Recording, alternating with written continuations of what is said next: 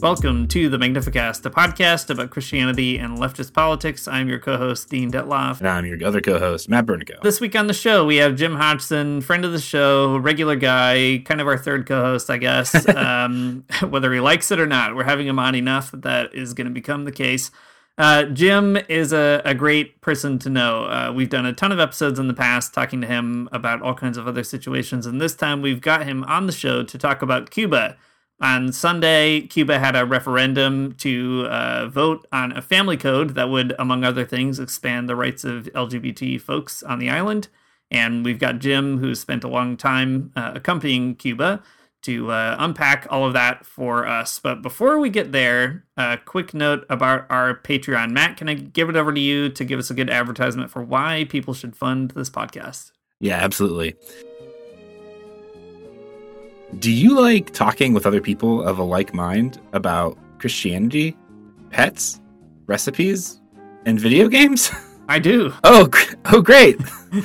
Well, if you subscribe to our Patreon at $2 or more, you can get an exclusive invite to our very cool Discord channel.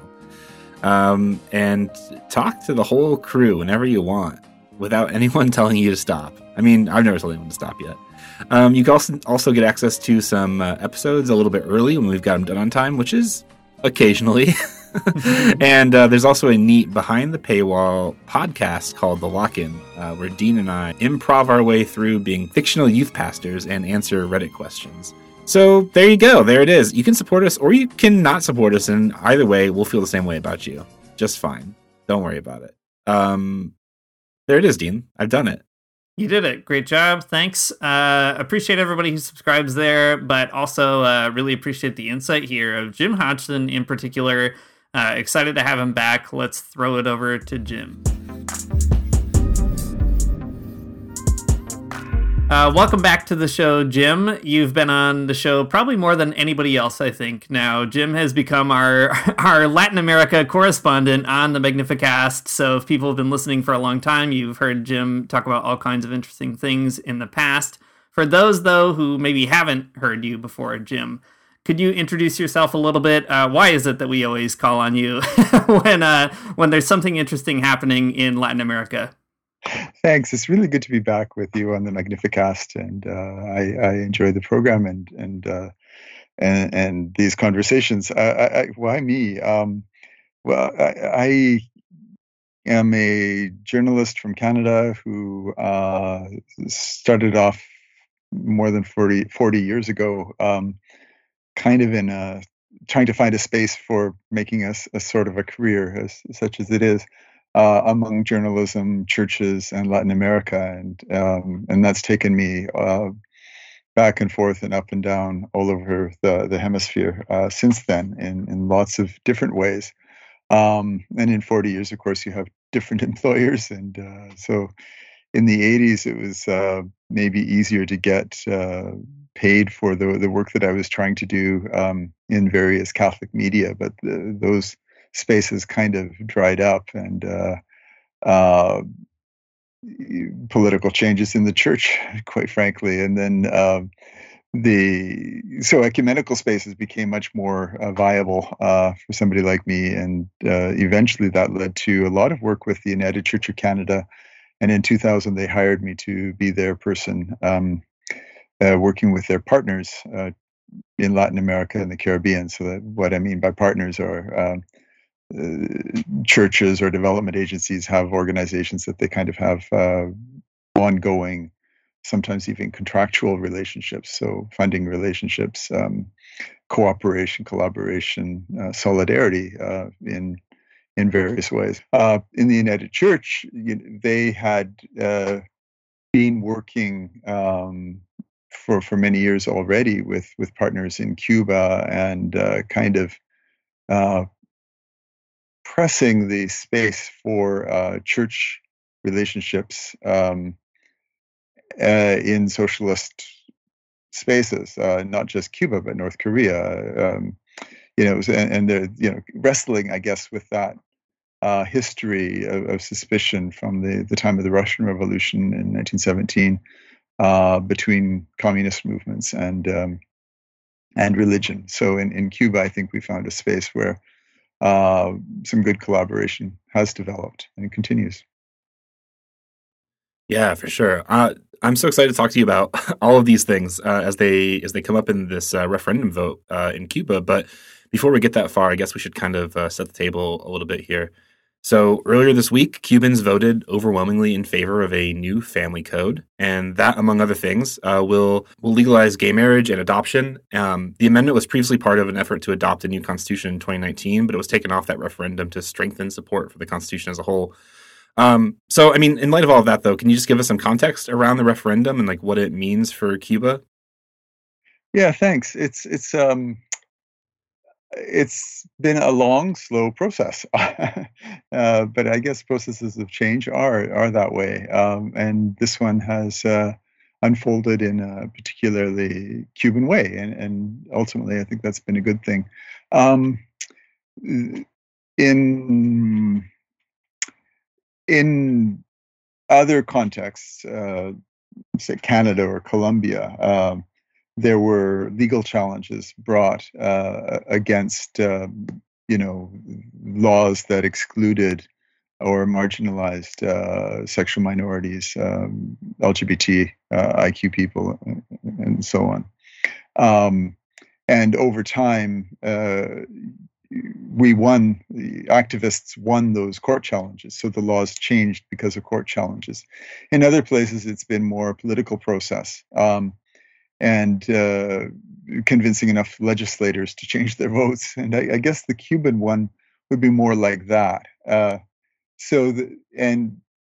these processes all unfolded at the same time in different contexts. So I mean all at the same time, but at different specific paces. So like in Canada, the same-sex sexual relations were decriminalized in 1969. In Cuba, it was 1979. In the United States, it was, I think, around 2003. So it's a long, slow process in these different contexts. In Cuba, there had been, I think, at the beginning of the revolution, a kind of a suspicion of religion, but also of LGBT people. And there was an effort in the 1960s, I think, to kind of apply a sort of conversion therapy, or at least isolate queer people from the rest of society. And that didn't work. And by the 70s, there was kind of a different process and more engagement, more I wouldn't quite say dialogue, but at least not the overt repression. That by the 90s, there were films, much more public space devoted to discussion around LGBT themes. But the big change, I guess, came I think because of the leadership from the arts community, but the responsiveness, I guess, from one organization in particular, which is called Senesex, the National Center for Sexual Education. And so by that period, 2005, 2010, Senesex had begun to open up space for discussion of homosexuality and related issues, trans issues, legal rights for sexual minorities, and so on. So Senesex was led by a woman named Mariela Castro, and of course you recognize the last name. She's the niece of Fidel Castro, the daughter of Raúl Castro, and of Vilma Espín. Vilma Espín was the leader of the founder of the Federation of Cuban Women right after the revolution, 1959. And Vilma, I think, had perhaps the greatest impact on the liberation of women in Cuba throughout these past 60-odd years. And Mariela, I guess following in her parents' footsteps, took on the role of advocating for more space for LGBTI people. Now, Cuba in 1975 had created a new constitution, and that new constitution defined marriage as between a man and a woman. So the first challenge was, well, how do we undo the constitution? How do we change the constitution? And so that became kind of a focal point. And so I began to, in my visits to Cuba, I met with Mariela a few times. I think the first time was in 2012, certainly 13, 14, a couple more times, to hear about that process. And so there was a work going on by Senesex and by other organizations, and then in particular with the Cuba's parliament, the Chamber of People's Deputies. And so they were working on finding some way forward for change a decade and more ago. And then eventually, I think the wisdom became that they needed to separate out the constitutional issues from the same-sex marriage question. That the same-sex marriage question became kind of like the hot button item in the whole process, and a way needed to be found to manage that. And so they worked towards a new proposal for a new constitution that didn't include the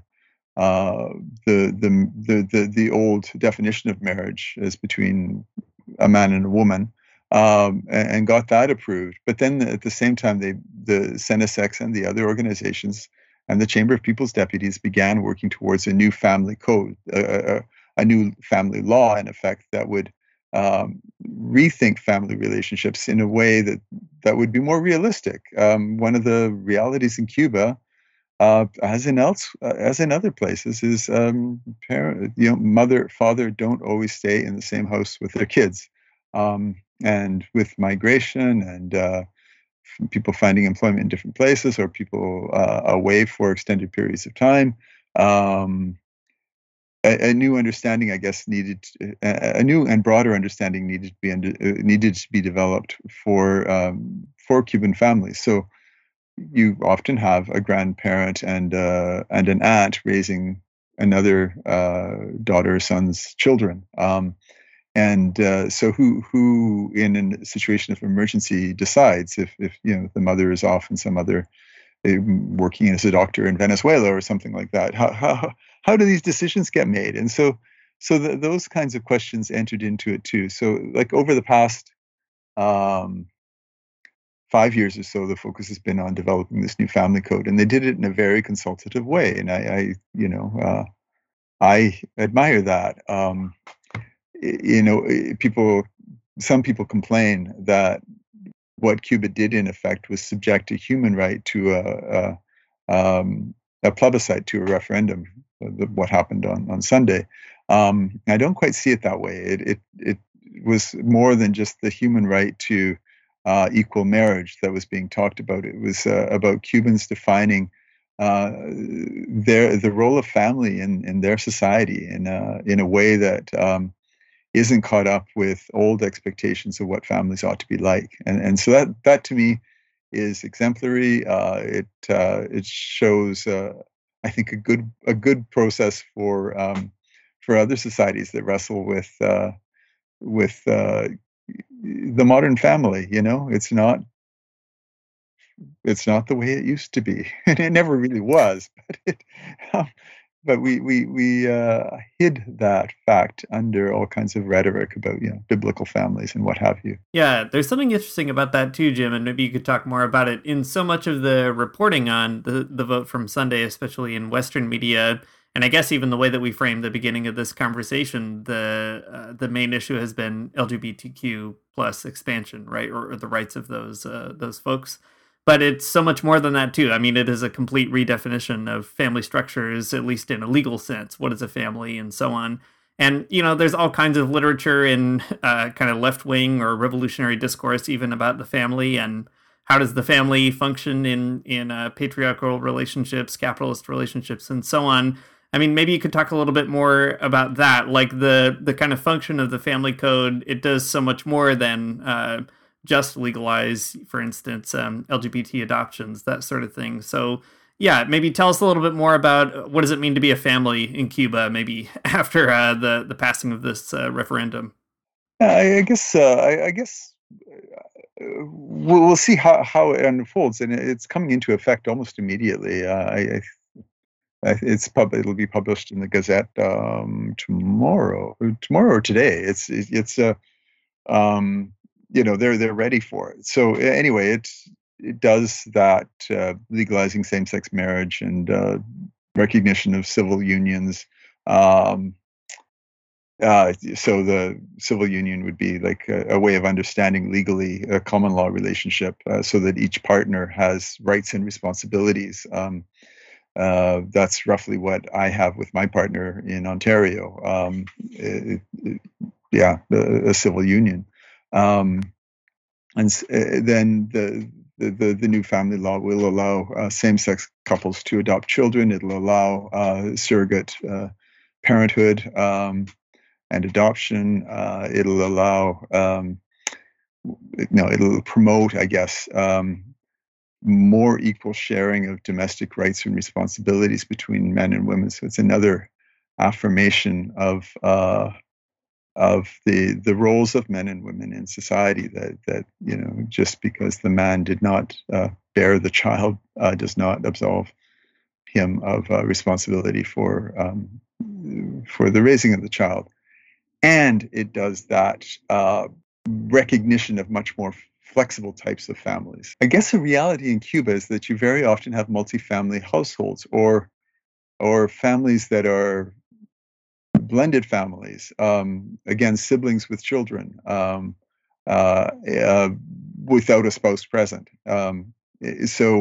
Or a grandparent and an aunt, those kinds of things. And so it's just taking a step back from the traditional patriarchal nuclear notion of family and rethinking it. And so that provoked, even aside from the equal marriage question, it provoked a reaction from people who kind of wanted to uphold the traditional notions of family, and particularly in some of the religious sectors. So you ended up with quite a lively conversation going on within and among churches over all of this too. Yeah, let's talk about that piece a little bit. Some of the reporting around the Family Code referendum notes that Cuba's Christian right was, in stark opposition to the Family Code, which you'd expect because of, things like gay marriage and, whatever. However, the largely untold part of the story is that there are also quite a few more progressive Christian voices who are urging people to vote for it. So there's these kind of interesting divide amongst religious people in Cuba. So can you tell us how some of that worked out? Like, who are some of the major denominations who were for the code and who were against it? I guess, how does that tension look on the ground or in those spaces? Yeah, I'm going to try to do this without sort of, pinning people down to a permanent position now and forever, but because my experience over these past 40 odd years as a gay Christian working back and forth in international contexts has been that people, by and large, eventually move. And the long, slow, patient conversations I've been privileged to be part of mostly work out. Yeah, there is a hard right and well organized, but I think that reasonable conversations with the moderates win us more ground than hard confrontation. So I don't want to get too hard line on this, but so you have in Cuba, as elsewhere, a range of religious possibilities, and within many of them, kind of groups that aren't the dominant group. So you have the Roman Catholic Church, which would still be the largest of the Christian denominations, and maybe a reticence by the leadership to engage in redefining the family or what have you. But there are other voices, teachers, the Oscar Romero Center, and so on, who've been more open on to the new family code. And then in the Protestant churches, it does mix a bit with politics. There's a sector of the churches that, at least since the 90s, has worked fairly well with the government in a kind of a like, let's be realistic about this, and see what we can do together for the benefit of the Cuban people. So there, the Cuban Council of Churches, the Martin Luther King Memorial Center, the Presbyterian Church, mostly the Federation of Baptist Churches called FEBAC, mostly, and then kind of at the other end of the current political debate, unfortunately, is the Methodist Church, which is kind of, since about the late 90s, become maybe the church in Cuba that has tended to take the hardest line against the government on just about any topic. And the same-sex marriage sets of issues have been part of that too. And I think it's fair for me to tell you a bit of a story about that. The United Church of Canada, where I worked for 20 odd years, began its work in Latin America mostly among Methodist churches, and most of those relationships were really rich and really fruitful and generally progressive. We found common ground, social gospel, understanding the world as our parish, and so on. The engagement with the whole of society on political justice, human rights issues, liberation theology, and so on. In Cuba, the Cuban church kind of took a different tack, and the Cuban Methodist Church, and the same with the Methodist Church in Costa Rica. Those would be the two most conservative Methodist churches in Latin America. So the United Church had, in the 90s, supported the in the 80s and the 90s had supported the Methodist Church in Cuba, but as they became more conservative, and as the United Church of Canada took its decision in 1988 in favor of inclusion and including the possibility of ordination for LGBTQ people, the Methodist Church in Cuba broke its relationship with the United Church of Canada, and that's the only church in the world that did that. Because of our decision around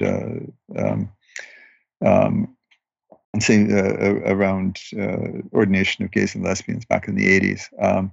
So this has been a long process. The Methodist Church also withdrew in these past 20 years from the ecumenical spaces in Cuba, the Cuban Council of Churches, and the ecumenical seminary in Matanzas, and all of that is unfortunate. But I did have one occasion when I talked with the bishop, and it's pretty clear that he sees the Methodist Church in a totally different way from how other people see Methodist churches in other parts of Latin America. It's just it's a very conservative church, and much more fundamentalist than any other Methodist church I've had the occasion to run across. Anyway, so somewhere in the middle there, you have most of the rest, and so people tend to think of Pentecostal churches being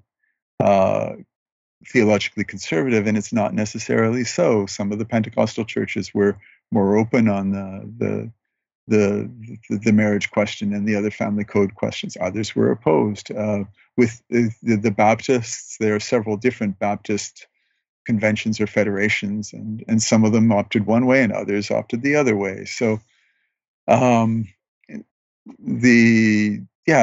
so then the ecumenical spaces where they could get at least enough consensus to be able to say something, by and large, because they are always dealing with differences. Ecumenism, we are ecumenical, or we have councils of churches because we're not the same. We're divided.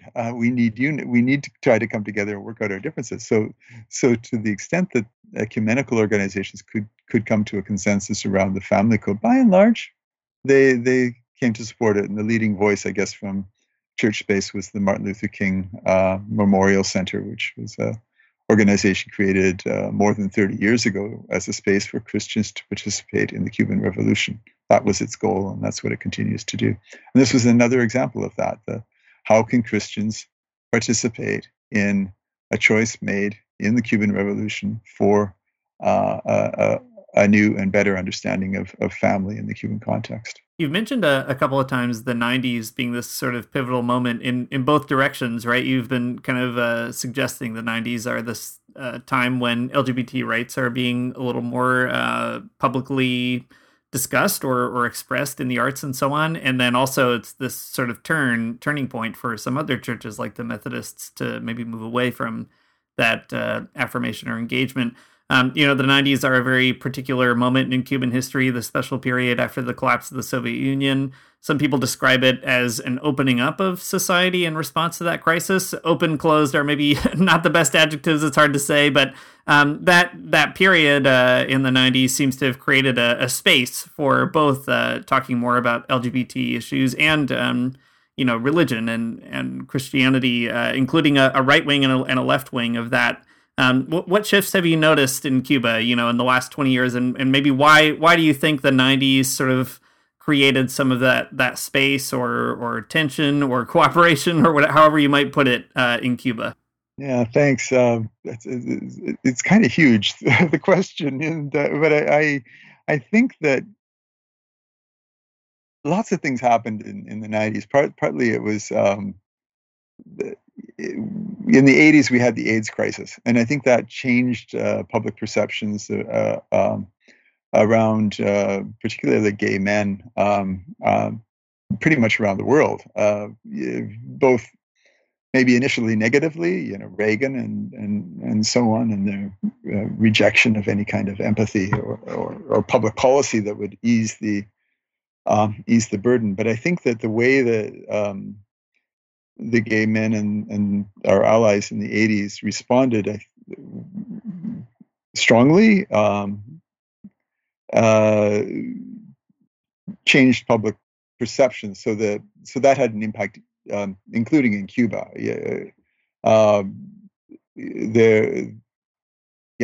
And at the same time, the Soviet Union was reaching the end of its contradictions, and by 91 had collapsed, and that created a crisis in Cuba, an economic crisis, because I think people look back now and say, unfortunately, it had become too dependent on the Soviet Union and not engaged enough with its more immediate neighbors. So after 91, Cuba began approaching the hemisphere quite differently, and I think found partners in other governments, and I think especially in civil society organizations. So like by the mid 90s and the late 90s, there were all these non-governmental organizations that, I don't mean the funded ones, I mean the popular movements, labor movements, women's movements, cooperatives, credit unions, all of those kinds of grassroots organizations that were proposing economic alternatives, different approaches. Those were emerging all over the place, and the Cubans found allies there and support, and opened up new spaces for conversations in places like Brazil, the Landless Peoples Movement, and the urban movements, and all these organizations. We're also bringing to the table the LGBT sets of questions, and because they weren't separate from the social movements in most parts of Latin America, so it cracked open space. With the churches, the way the churches talk about this is kind of let me take a couple of steps back. So initially, like after the revolution in '59, there was kind of a honeymoon period while everybody was trying to figure everything out and what might be new. And then as the '60s wore on, it became a bit more confrontational, not by all churches, but by some of the churches. And so it had been Cuba had been kind of a mission field for U.S. missionaries, and the U.S. missionaries tended to leave, and all became kind of a big Cold War battle. And then in the mid '80s, a Brazilian religious, Fray Beto, did a long interview with Fidel Castro about religion, and that kind of, I think, signaled the possibility of opening up space. And that space really did open up in the '90s because partly because it was time to, like confrontation wasn't doing anybody any good. But by the '90s, it was also clear that the churches and the state needed to live in the same society together, and maybe could find ways of working to their mutual benefit. So by the '90s, and that's kind of when I started getting to know people in Cuba, the Cuban Council of Churches, and so on. The churches were saying to the state, we've got capacity for teaching people. We gather people, we can teach people, we can help people, we can maybe mobilize resources for the benefit of the whole society. What do you need us to do? And the state was saying, well, let's look at some things that we can do. So, and I think that, like, in the past 30 years, what we've seen has been the churches creating kind of small scale development efforts. They might say diakonia, like the Greek word for service, so service agencies. And that would be in farming, healthcare, community services,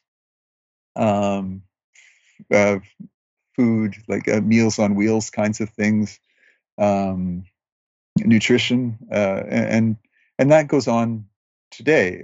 Like, one of the projects I really loved at the Cuban Council of Churches in the time I was working with the United Church was work with people living with disabilities. And I learned that people living with disabilities in Cuba, like elsewhere, face prejudice and discrimination, much the same as people like me, LGBT people. And so we found common ground for working on a lot of different kinds of issues in collaboration among the churches and with the various state actors. So municipalities, neighborhoods, ministries of government, the health ministry, agricultural ministry. Those are really lively spaces for ongoing collaboration, even today, and hope it continues. Jim, all this context is so helpful because as you're talking about it, you get such a different picture of Cuba than you would read in any mainstream publication in, I don't know, ever, anywhere, in the United States, at least in North America. I wanted to ask you this question because, kind of on that note, I guess. Yesterday, I was kind of sifting through a few articles that were talking about the referendum in Cuba and kind of contextualizing it, and they were all, more or less, very strange. So yesterday, the Washington Post had an article that came out, and whether you read it or not doesn't really matter. But they use the phrase "contentious" to talk about this referendum. Yeah, listeners, you can't see his face, but Jim's making a face. I thought that was a particularly strange word to use, having such high voter turnout and then such an overwhelmingly yes vote. It doesn't sound very contentious to me. But Jim, I wonder what's your perspective on that kind of thing. The Washington Post it's a mainstream newspaper owned by Jeff Bezos, I guess. To put that into context too, I don't know. Do you see this referendum as divisive or contentious in any sense in the Cuban people, or is it pretty like sweeping? Is it a resounding? Is it as a resounding yes as it appears? I think it's a pretty resounding yes. It would have been contentious in the sense of different sides contested the content of the family code. But I think that my experience in other places has been that these fights are contentious while they especially in the early stages. But once choices are made, um, people learn to live with them. In Canada, in the late 80s, it was contentious for the United Church to decide to ordain lesbians and gays. But in 2003, they approved same-sex marriage with 1 hour of debate. So the level of contentiousness will drop, is my prediction. I'm trying to say I am not a propagandist for the Cuban state. I respect what they've done in this case. But the other side, let's see, there's several other sides to it. So one side would say you don't subject human rights to a popular vote. Well, and I would agree. In the Canadian context, I wouldn't have liked to have seen a popular vote on our changes here, like in 1969 on decriminalization or 2003 same-sex marriage. No, but in the Cuban context, the political system is rooted in consensus building. And I know this flies in the face of what most of us get taught. But you have these neighborhood associations, worker associations, women's associations, all these organizations that are meeting all the time, and they're always talking about policy. This idea, that idea, what can we do about this issue in our context? Things get proposed up and down, back and forth across neighborhoods and then into cities. And, like it's to my mind, a more engaged political society than the one I live in here, where, we have a municipal election in a month and nobody knows who the candidates are, it's, or what they stand for. So so in Cuba, I think this was an example of a way of building consensus that could be used in other kinds of societies. I mean, we're a little wedded to our political parties, as if that's the only way of making choices. But I think in places where there are huge divides between people over, pick one, policing. What can be done differently? Like, have community conversations about that. It's just, there are other ways of organizing societies than the one that we're used to. So again, go back to your question, contentious. Another point of contention was that to some it seemed that the Cuban state was kind of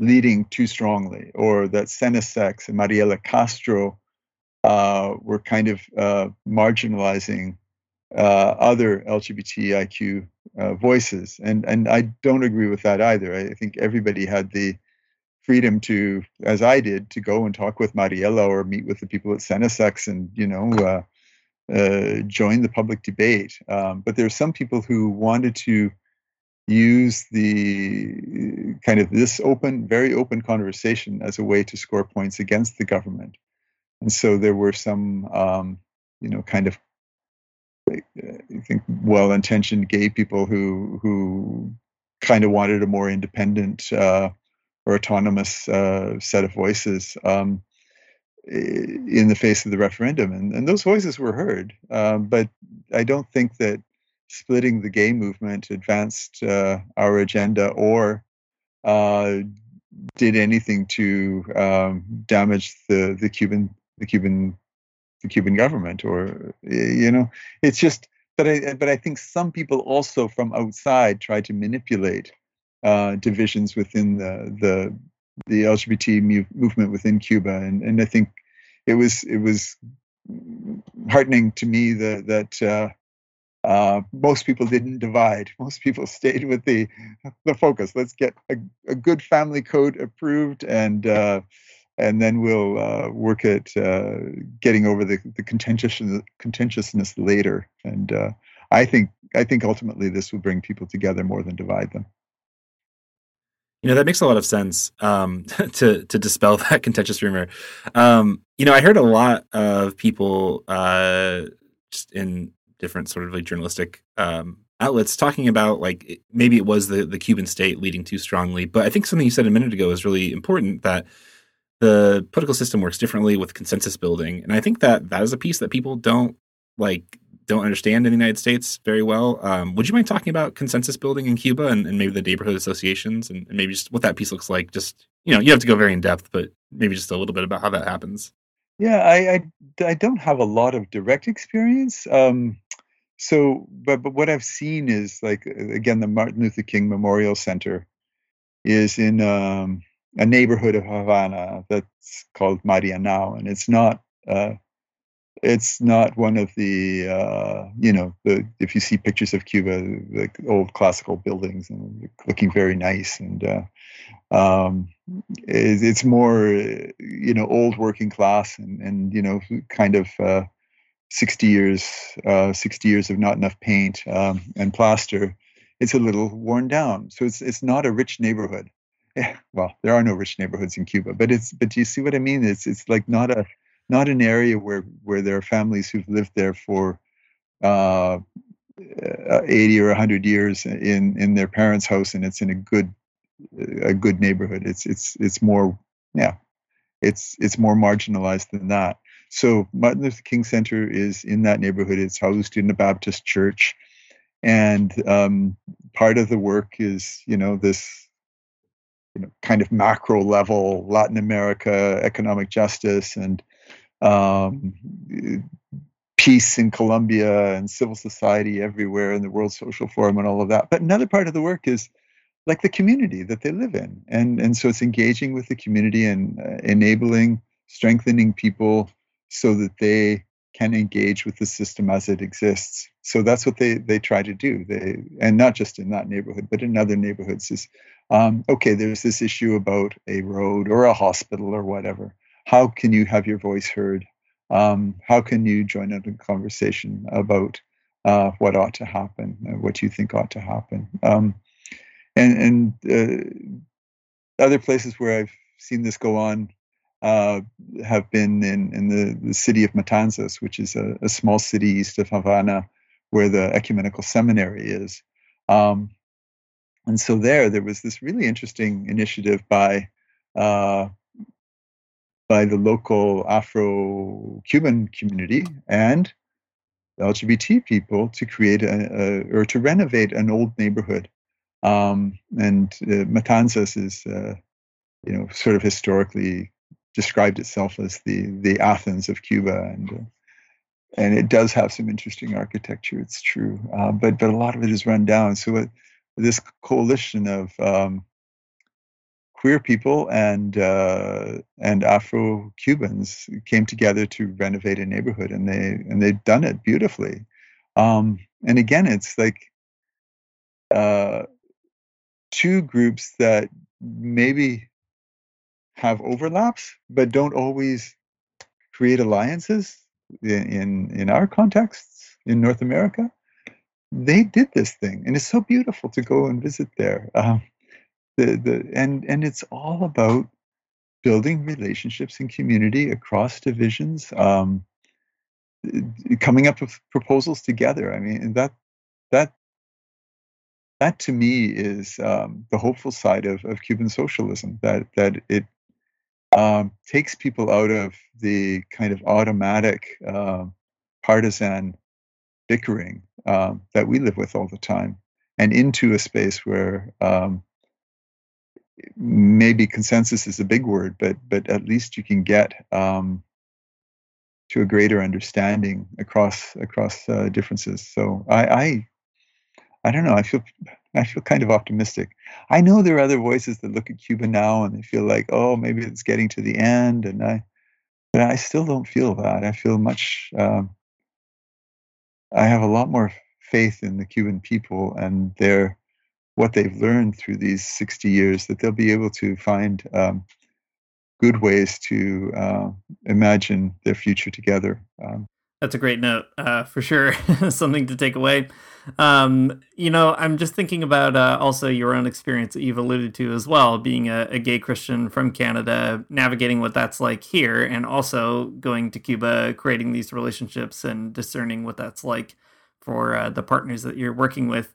How are you feeling just yourself about the referendum after Sunday? Does that sort of, I guess, maybe continue to put some logs on that fire of optimism, or kind of, what's your own hope as somebody who's kind of accompanied that island for so long in the way that you have? Yeah, I think I do feel a lot of hope. I think there's a couple of things, like everywhere we have. Decisions that are made, and in 1969 you legalized same-sex relations, but the discrimination continued for many years, and I mean, arguably there's still discrimination now, but it's a hell of a lot better than it was. Um, so in Cuba, I think there's still a lot of work to do in kind of the grass. It's not quite grassroots education. The education that provokes change in how people behave in like hospital emergency rooms or police stations or in public parks. Those places where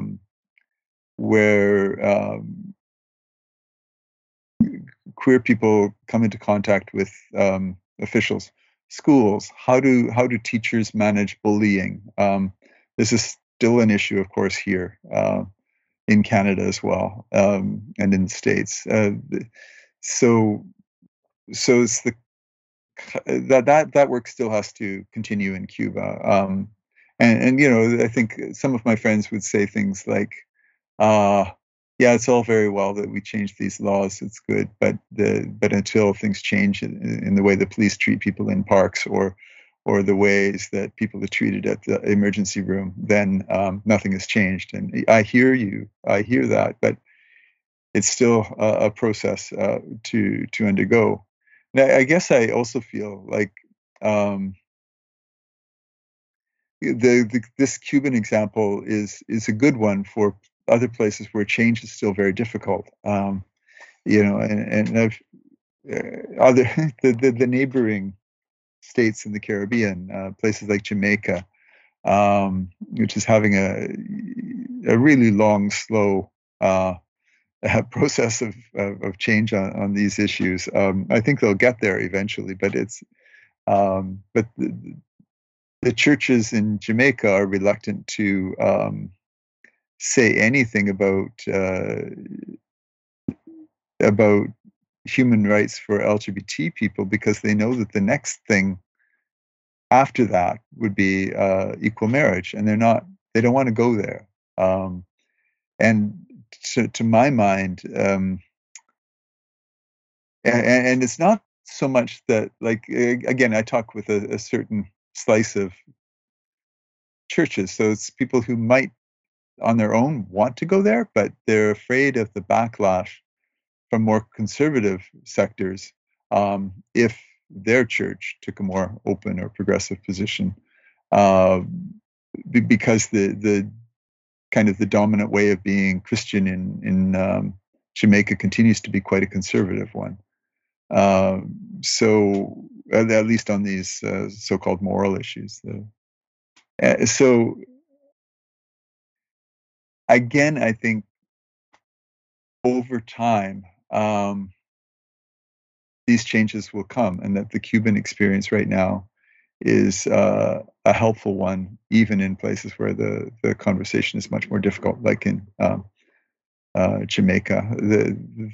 Some of the other Caribbean countries are making slow steps forward. Belize, Trinidad, and a few others, and the others will come along eventually too. It's just going to take a while. Yeah, Cuba is often looked at as I don't know, like a source of hope and change and progress in Latin America. And obviously that's a complicated story. Sometimes it's ahead or behind, depending. But, we were talking in a different context, Jim, recently about how this referendum relates to other efforts on the continent of Latin America related to LGBT rights. For instance, in Colombia was the story you were telling me where legislatively, there's been maybe more progress earlier, but in terms of the society itself, it has not progressed. And so, what's kind of your sense maybe of what this referendum means for the region in general, especially as Latin America is currently kind of in a big foment of change and left-wing energy at the moment? Do you think that something like this will reverberate through those struggles, or what's your sense of that relationship now? Yeah, I think it'll have some impact, and it's like for LGBT movements in Latin America. I think this is a good step, and it'll be understood as exemplary in other contexts. So you have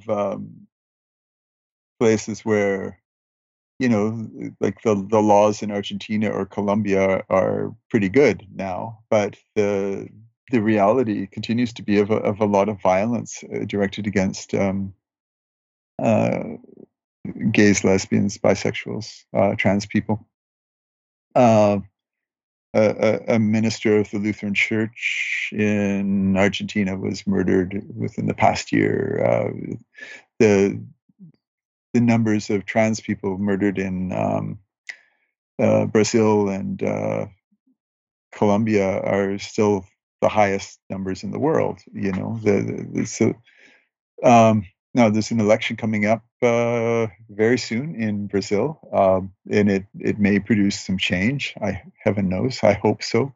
And I think that to the extent that you get a change of leadership at the top, it creates space for other changes to go on in the whole society. So, and maybe the time is more right now than it was 20 years ago and 10 years ago when the left was in power in Brazil before, for further change to benefit LGBT people.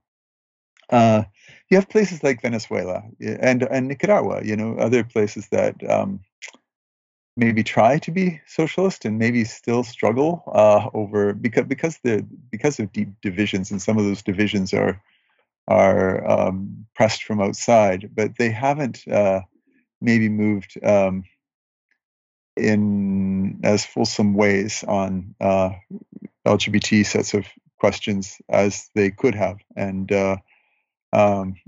so my experience in those places has been what would make me think that the Cuban experience now will help them take further steps, and they'll be more courageous in finding ways of including including people who are different from the majority. I've had good conversations in both places with legislators.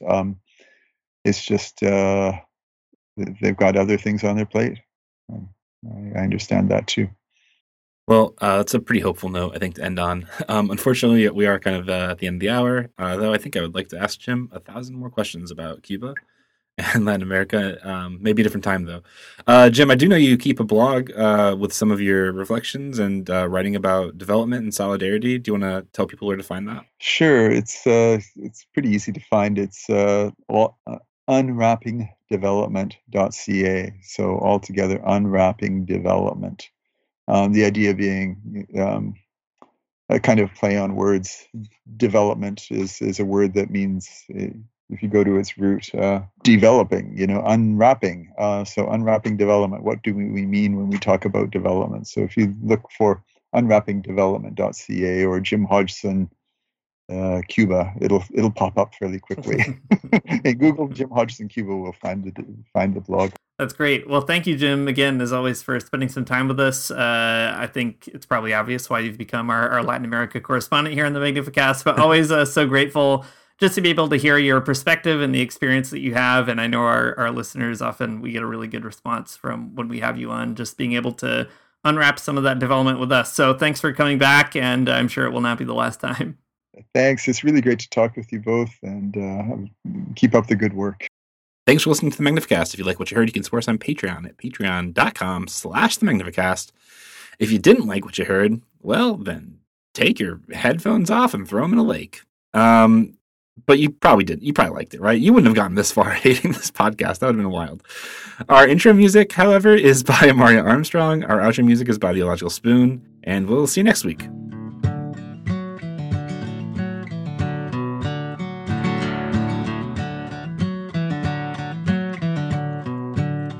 I don't wanna get up for church in the morning, souls alive. Heaven come to earth and there won't be no church. We'll meet down by the riverside. There we'll swim with all creation. Never get tired, never bored. Don't worry, someday there'll be no dam between us and our Lord.